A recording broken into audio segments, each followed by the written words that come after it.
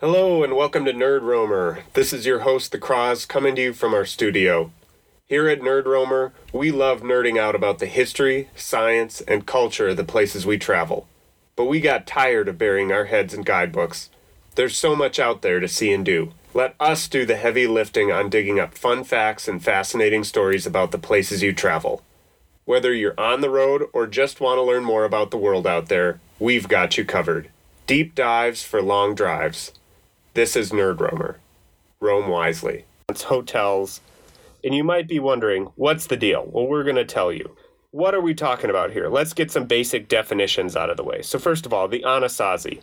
So this is going to be the last time during this podcast where we're going to use this word. Sometimes people also will refer to these people as the cliff dwellers. The interesting thing about the term Anasazi, this is not the name that the Anasazi people used for themselves, and it's not a word that their descendants used to refer to them. It's a Navajo term for ancestral Puebloan people that inhabited the desert Southwest prior to the arrival of the Navajo. And so the Anasazi people are going to live in this region from about 1500 BC to 1500 AD or AD 1500.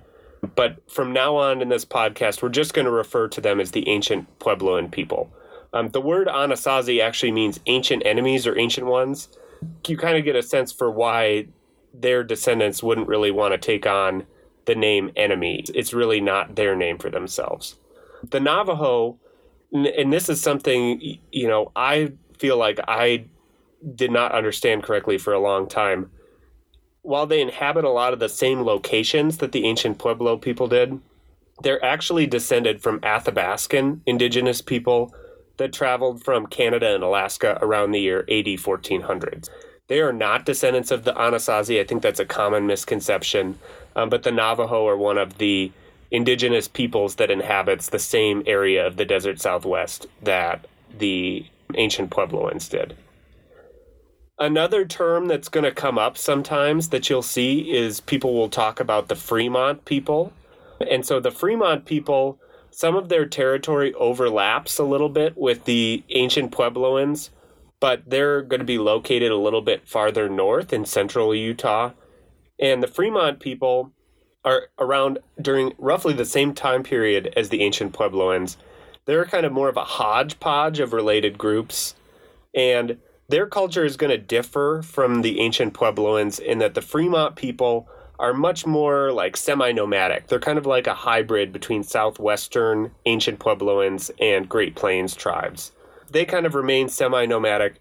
There is some overlap in that they will have some semi-permanent settlements, and they will also create rock art in a way that's similar to the ancient Puebloans, but just a totally different lifestyle. So some of the distinctions that'll become apparent is, for example, the Fremont people will use animal hide moccasins, which is kind of more like what the Great Plains indigenous people would use, whereas the Pueblo people will weave sandals. Pottery will become very common among the ancient Puebloans as they settle down more, whereas the Fremont people will rely more on basketry for carrying goods because it's just more portable for somebody who's more nomadic. You will see a ton of Fremont rock art if you explore central Utah especially. You'll see their art, they kind of would be in the areas around places like Capitol Reef, the San Rafael Swell, Uinta Mountains, kind of Moab area with arches and canyonlands. The classic Fremont rock art is going to be these broad-shouldered anthropomorphic figures that can be quite large, and they'll oftentimes have large rectangular kind of bucket-shaped heads with some adornment. And you'll also see a lot of bighorn sheep hand imprints, and those kind of things are maybe a little bit less distinct from the ancient Puebloan art. But keep your eyes peeled. You'll definitely see a ton of Fremont rock art if you're in central Utah hiking around. The Fremont eventually gave way to modern tribes like the Ute, Paiute, and Shoshone across a lot of the region that they had inhabited, though whether they're direct descendants of the Fremont people is not 100% clear. One thing to pay attention to if you're looking at rock art in the desert Southwest is that if you see horses in the rock art, this is a sure sign that the rock art was not made by the Fremont people or the ancient Puebloans, because horses were reintroduced to North America by the Europeans, the ancient Puebloans and the Fremont people would not have been familiar with horses. So when you see horses in rock art, that means that rock art was made by later people, like maybe the Paiute Indians or something like that. What's the area we're talking about here? So the Pueblo people inhabited the Colorado Plateau. So this is that area of uplifted, red rock, gorgeous desert that comprises the Four Corners region of the United States. So we're talking southern Utah, northern Arizona, New Mexico, southwestern Colorado. Really diverse range of habitats that they inhabited. We've got hot, dry lowlands, high plateaus that get really snowy in the winter with juniper, pinyon pine, deep canyons. And the weather is very variable across this region. Shifts in climate and weather patterns are going to be a huge deal as we talk about the history of the ancient Puebloans. So if you're thinking about planning a trip to these places, or if you're in the area and want to check out some famous sites, some of the most famous ancient Puebloan sites are Mesa Verde National Park. That's the best place to see the classic cliff dwellings that a lot of people think of first when they think of these people. The Chaco Canyon National Historic Park in New Mexico is another great spot that was a hub for the ancient Puebloans for many, many, many years. Also, Canyons of the Ancients National Monument and Bandelier National Monument, among other national monuments and other protected land. How do we know what we know about these people? One thing that is super important, I think, are the oral histories of their descendants.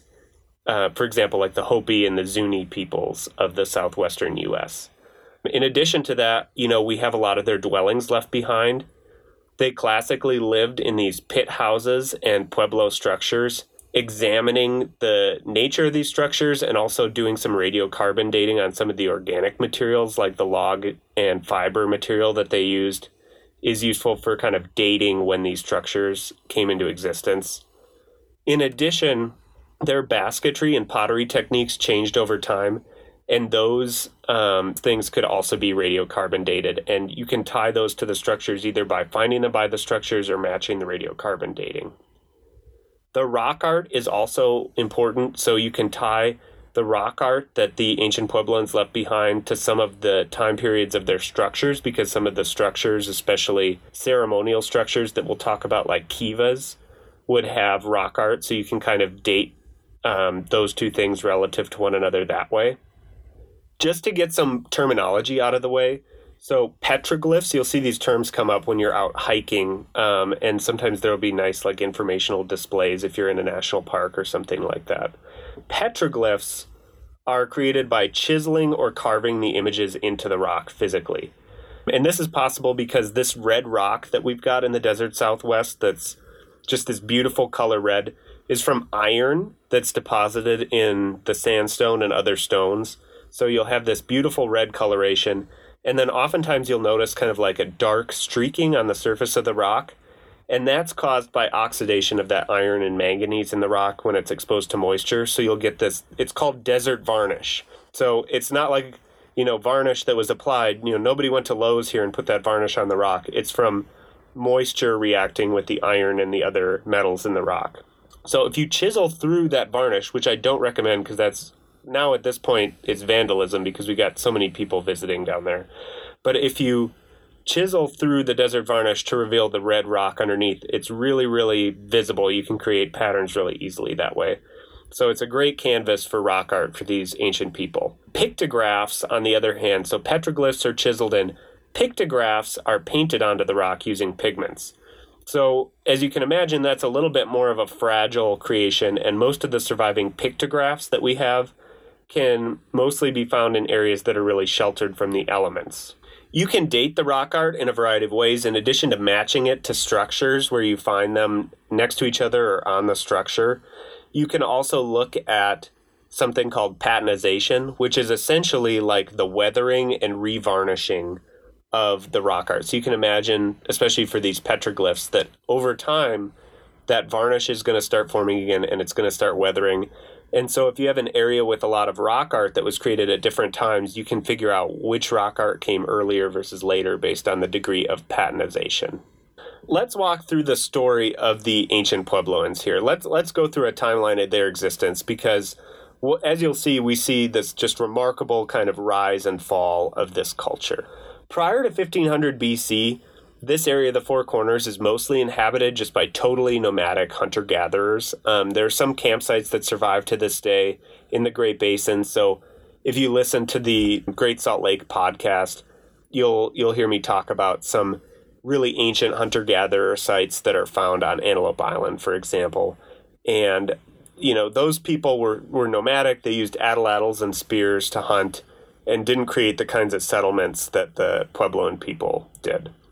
Around 1500 BC is when we see the first ancient Puebloan culture that is really significantly recognized arise.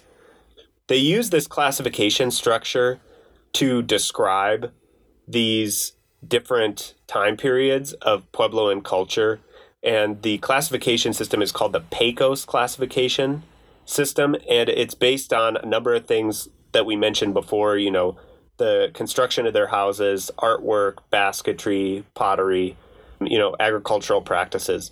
And so the first culture is called the Basket Maker II culture. You get a big Encyclopedia Brown gold star if you would guess that the basket maker culture was really into baskets. So we'll talk about that in a second. So this time period saw a gradual transition from nomadic to more agricultural living styles. So this did not happen overnight, and it didn't happen the same way in every place. Beginning around 1500 BC till around AD 500, this culture is the first clear culture that is really, really, truly Puebloan. And it's probably created from a fusion of kind of some local tribes, and also, as we'll see, some influences from southern kind of more Mesoamerican peoples. You can see this in that agriculture, these people started to adopt maize as a crop. And so rather than being fully nomadic, they're starting to gain some resources from farming. So at this point, because they're growing maize during part of the year, they also started building pits to use as houses and also to store excess crops, because what's the point of growing something and putting all that effort into it if you can't store something up for a rainy day? And at this point, in terms of their rock art, there's a lot of overlap in style with the Fremont people. A lot of the rock art that you'll see in the Four Corners region from this time period will still have these kind of big anthropomorphic figures that are more isolated. The baskets, it's all about the baskets for the basket makers. At this time period, we're not really seeing them use pottery yet. They're still semi-nomadic people, so you can imagine hauling around a bunch of pottery is going to be a pain in the neck, maybe literally a pain in the neck. The type of construction of their baskets at this point is called two-rod and bundle baskets, essentially, where they take bundles of yucca or twigs and twist them into a spiral pattern before weaving them into a basket. If you're wanting to check out a Basket Maker 2 site, these are older sites and they're smaller sites because they're not living in huge cities at this point. One of the best sites is at the Ute Mountain Tribal Park in southwestern Colorado. Moving on, kind of around 8500 is where we see this transition to Basket Maker 3 culture. So I know these are really like creative names here. We're going Basket Maker 2, Basket Maker 3. You could call it Basket Maker 3, Return of the Pottery or something like that. I don't know. They're not necessarily the catchiest names, but they're very descriptive. These scientists are very descriptive. And so during the Basket Maker 3 stage, as you could infer, the basket weaving continues, but they really start to weave more complex goods. So this is when we start to see a lot of the sandals start to pop up, and that's something that kind of distinguishes the ancient Puebloans from the Fremont peoples. You also see more hunting with bow and arrow technology rather than strictly spears and atlatl. So where are my crockpot fans out there? Anybody who's a crockpot fan will realize that there are benefits to ceramics. And if you're a crockpot fan, the name of the game is slow cooking, baby. And during this time period, you would have an absolute soul connection with the Basket Maker 3 people, because as they start to develop pottery, they're developing these kind of just real plain, nothing with too fancy of a decoration. As they start to get into pottery, they're able to expand the range of foods that they can consume. At this point, beans are introduced from South America, and beans couldn't be introduced until this point because, as anyone who's made dried beans will tell you, slow cooking is really important, and you really need ceramics to be able to do that over an open fire. You see a change in the diet here where some of these other foods that require longer cooking get added in. They also become just generally, as time progresses here, more reliant on maize, gradually less nomadic and more agrarian. As they become more agrarian, you see this permanent settlements get larger. So the pit houses become larger, they become more elaborate. They're constructed still at this point kind of out in the open with roofs made from logs. So they'll dig a pit and then the roof will be made of logs. And we start to see as the villages get bigger, they start to create kivas, which are these large communal ceremonial rooms. And we'll get into the details later, but this is kind of like a community center and church that is oftentimes more for the males in the village, but is kind of this first sign that they're really becoming more about these larger communities and not just small family units. At this point, Chaco Canyon really becomes an epicenter of Puebloan culture, and there are some good examples of Basket Maker 3 settlement if you go there. Next up, as you can see, we're getting into these bigger towns made of more permanent structures. So we're transitioning out of the Basket Maker period, and they're starting to live in pueblos. So what do you think the next period is going to be called? It's going to be called the Pueblo I period. We see this gradual transition again around the year AD 750 into the Pueblo I period. And this is when we see the Puebloans really take off in terms of population growth. This is when you start to see more of that true Pueblo style.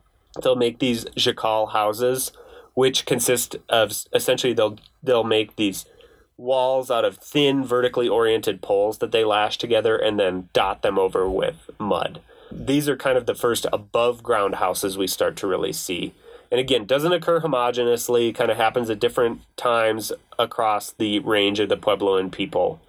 At this point, there's also a shift in the structure of the society to being more agricultural. So really, we're getting away almost completely from being nomadic. There are some periods of drought during this time where the Puebloans, in order to survive the periods of drought, need to create things like dams to control runoff from the snowmelt in streams. They create these little retention ponds that leave these nice kind of wider open areas of silt with soil that's better for farming. And again, as you're concentrating more on farming and permanent settlements, the structures that they're building are getting larger. And at this point, they're inhabiting them year-round. So we're having year-round settlements. The Puebloans are also storing up larger quantities of their harvest in storage pits. At this point, many of the settlements are still kind of found on the top of these mesas. And so mesa, is a tall, flat projection of land. So it's like a big mesa means table in Spanish. So it's a big table of land that you'll find in the desert Southwest. There's a variety of reasons for this. Provides protection from, raiding parties. No one's going to sneak up on you if you're living on top of a mesa. And also you're going to get more snow and rainfall. So you're going to have some more moisture and precipitation to work with for farming. And a lower risk of flash flooding because you're not down in this canyon that's constricted where you could get a big wall of water washing your settlements away. Again, Chaco Canyon is a great place to check out Pueblo I settlements. As the first millennium progresses here, we're getting towards the year 900 and we're entering this kind of Pueblo II period. And Pueblo II is essentially like the roaring 20s of Puebloan culture. This is when things really, really take off. I don't know who the Jay Gatsby of this time period was, but things really get crazy. We've got these huge dams and irrigation canals that they're starting to build. You'll see roads. They make actually roads that lead up to some of their larger settlements that are quite developed, and terraced farm fields. So they're terracing fields for farming. So we are producing maize like gangbusters. It is like on an industrial scale here. Just to show you how important it is, consider that their houses at this point sometimes would have up to 12 rooms. 25% of their indoor space winds up being devoted to processing or storing maize. So maize is a huge deal, and they're really reliant on this one crop, which is great. It's very calorie dense, calorie efficient, but they're also kind of putting all of their proverbial eggs in one basket here, and that's the maize basket. So keep that in the back of your mind. Very maize-dependent culture. The adobe and stone masonry construction becomes more advanced during this time period, with some of the communities developing the capability of even building multi-story towers for use as lookouts. At Chaco Canyon, you'll see thousands and thousands of people actually gathering there. So we're developing like actual metropolises. The increase in the population size actually forces people to paradoxically kind of start to have to spread out more just to farm more land, and because there were a limited amount of opportunities present in the large settlements. So people will seasonally move out with the precipitation to farm and gather food and then come back to the more centralized city spaces. At this point, we also start to see some business develop. Not everywhere was as successful with farming, so those people would pursue more intricate, highly developed pottery, and then they would be able to trade it for food. So we're seeing kind of an advanced economy developing. The kivas grow larger and larger, as you would imagine, and we start to have these big things called like great kivas that are up to 50 to 70 feet wide. And these would have fire pit with a little ventilation hole or chimney, a small entrance for the spirits to come in and out of the space, and a big bench that goes all the way around the outside of it. And these would be used for prayers, dances, all kinds of ceremonies. And again, usually the males in the village. But you can see how religion is becoming more of a large-scale thing in these larger communities. In addition to Chaco Canyon, you can also find some sites from this time period at Mesa Verde, Hovenweep, and at Petrified Forest. The rock art, one thing to mention during this time is that it becomes more widespread, and the form of it really is in the process of changing. So you go from having these kind of more isolated, large anthropomorphic figures to these little stick figures of men and also of lizards and other animals. And sometimes it's ambiguous what's a man and what's an animal. And so this is where some of that, sometimes you'll hear people talk about lizard men. And so that was kind of a purposeful, ambiguous thing that you'll see in the rock art. And in general, you also see just animals become more common in the rock art. And big scenes and like dioramas with multiple creatures in them rather than just these so large anthropomorphic figures.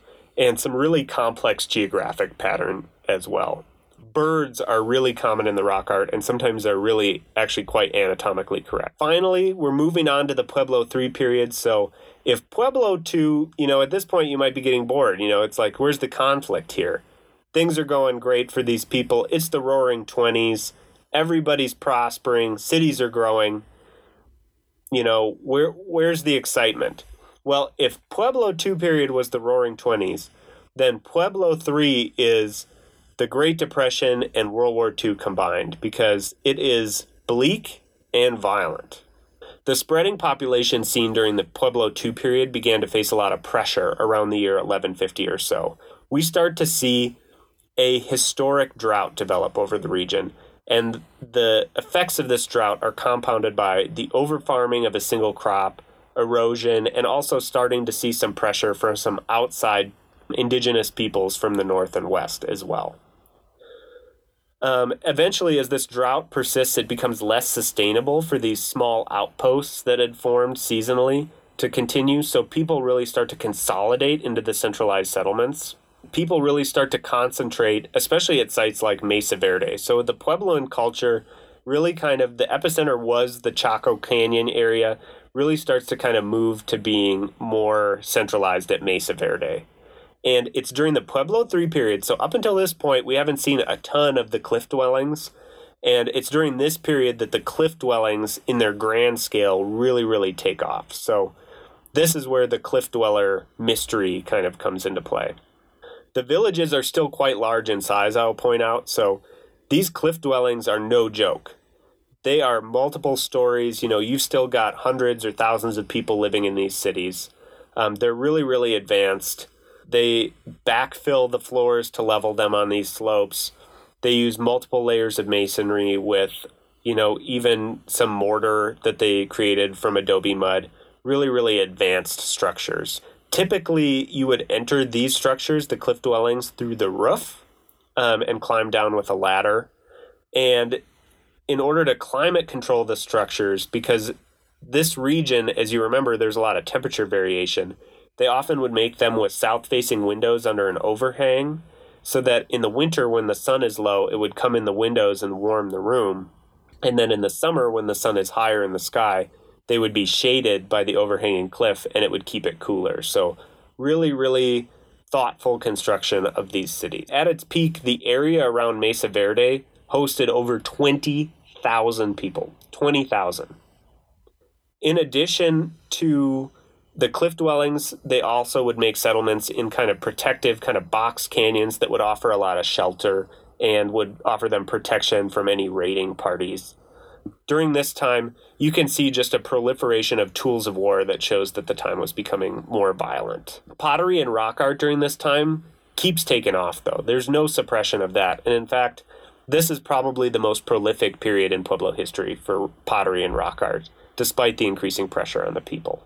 It's at this point that we get to around the year 1300, so between 1200 and 1300, we enter the period where people will talk about, quote unquote, the mystery of the Anasazi. So you've got this amazing culture, tens of thousands of people making these complex cities, complex art, really advanced construction, really prosperous, excellent farmers, and then you see them gone in the blink of an eye, leaving behind many personal artifacts, everyday tools, implements, pottery, etc. And so when people from Europe, for example, stumbled on these ruins, they were kind of, dumbstruck, and this was considered to be such a profound mystery. It was like, what happened to these people? It was like they were vanished in the blink of an eye. Very kind of gothic, romantic, mysterious, and mystical. Let's talk a little bit about what happened, but the spoiler alert is going to be that this is probably just multifactorial. So there's a lot of theories about what happened here. For sure, probably the biggest culprit here is that the drought periods that we had talked about worsened and worsened and worsened. And in fact, the period at the end of the 1200s, right before the Puebloans are completely gone, is probably the worst drought in the history of the region of the southwestern United States. So absolutely historic. And you have to remember that during all of this, they're reliant on a single crop, maize. So as the soil becomes depleted, more and more land needs to be cleared for agriculture that then gets depleted and has poor yields. And it just becomes this vicious death spiral where you don't have enough food for the populace. This famine is, of course, going to exacerbate the infighting that was already happening over the food supply. And changes to the weather patterns throughout the continent are going to lead to migrations, not just of Puebloan villages and people, but also of other people into their territories. During this time period, there is some evidence of extreme violence between Puebloan people and with outsiders. Some people with bashed-in skulls, burned villages, even cannibalism. As the famine deepened and the violence grew, fertile land along the Rio Grande and Little Colorado rivers farther south beckoned. So small bands of Puebloan people had settled there and told the people kind of back in Mesa Verde and these other settlements that things were looking up in these river valleys.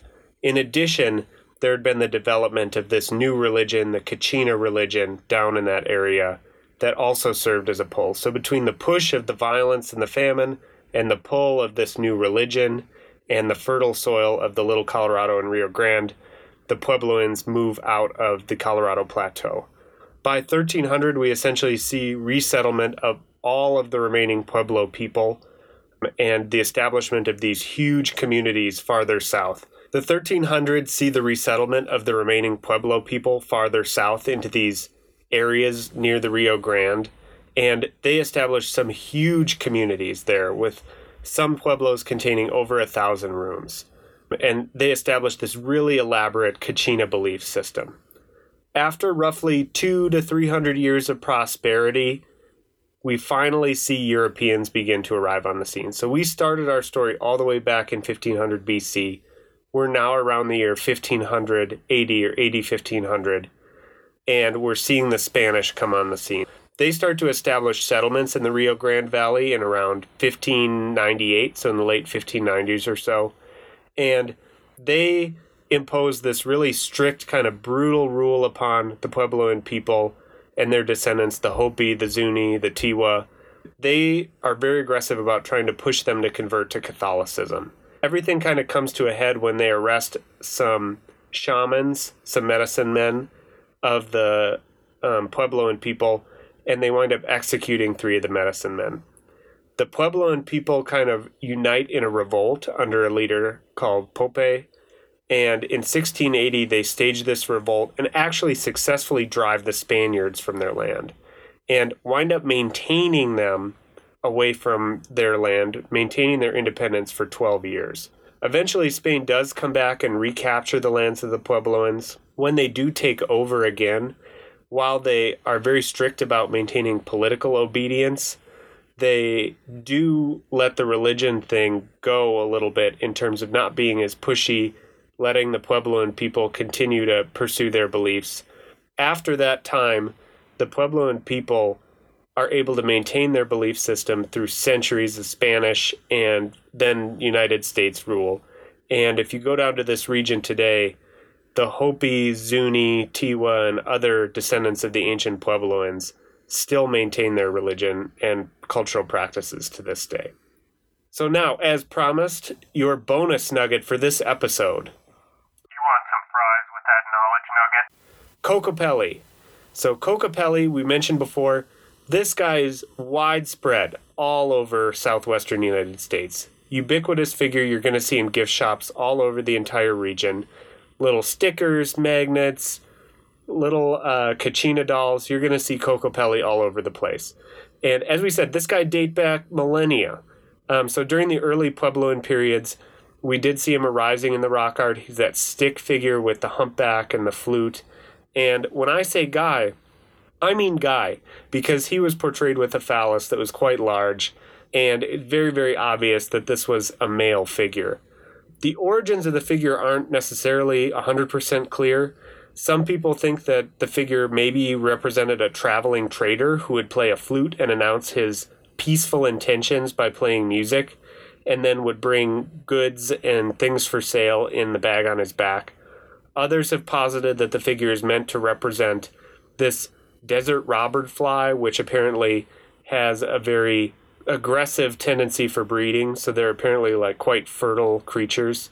And then in the Kachina religion, the Kokopelli is a lot of things, kind of a fertility figure, prosperity figure, also a little bit of a trickster. So different things to different people, different things through the years maybe.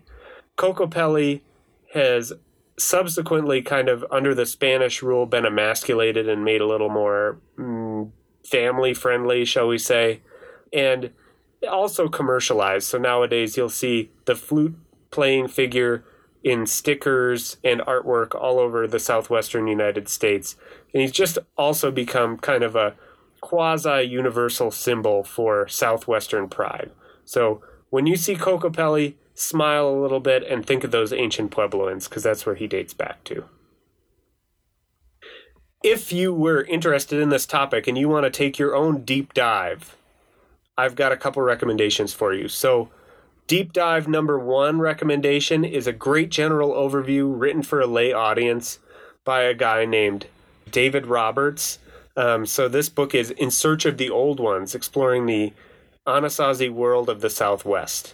Really great overview, has some nice pictures, and very, very easy to locate this book.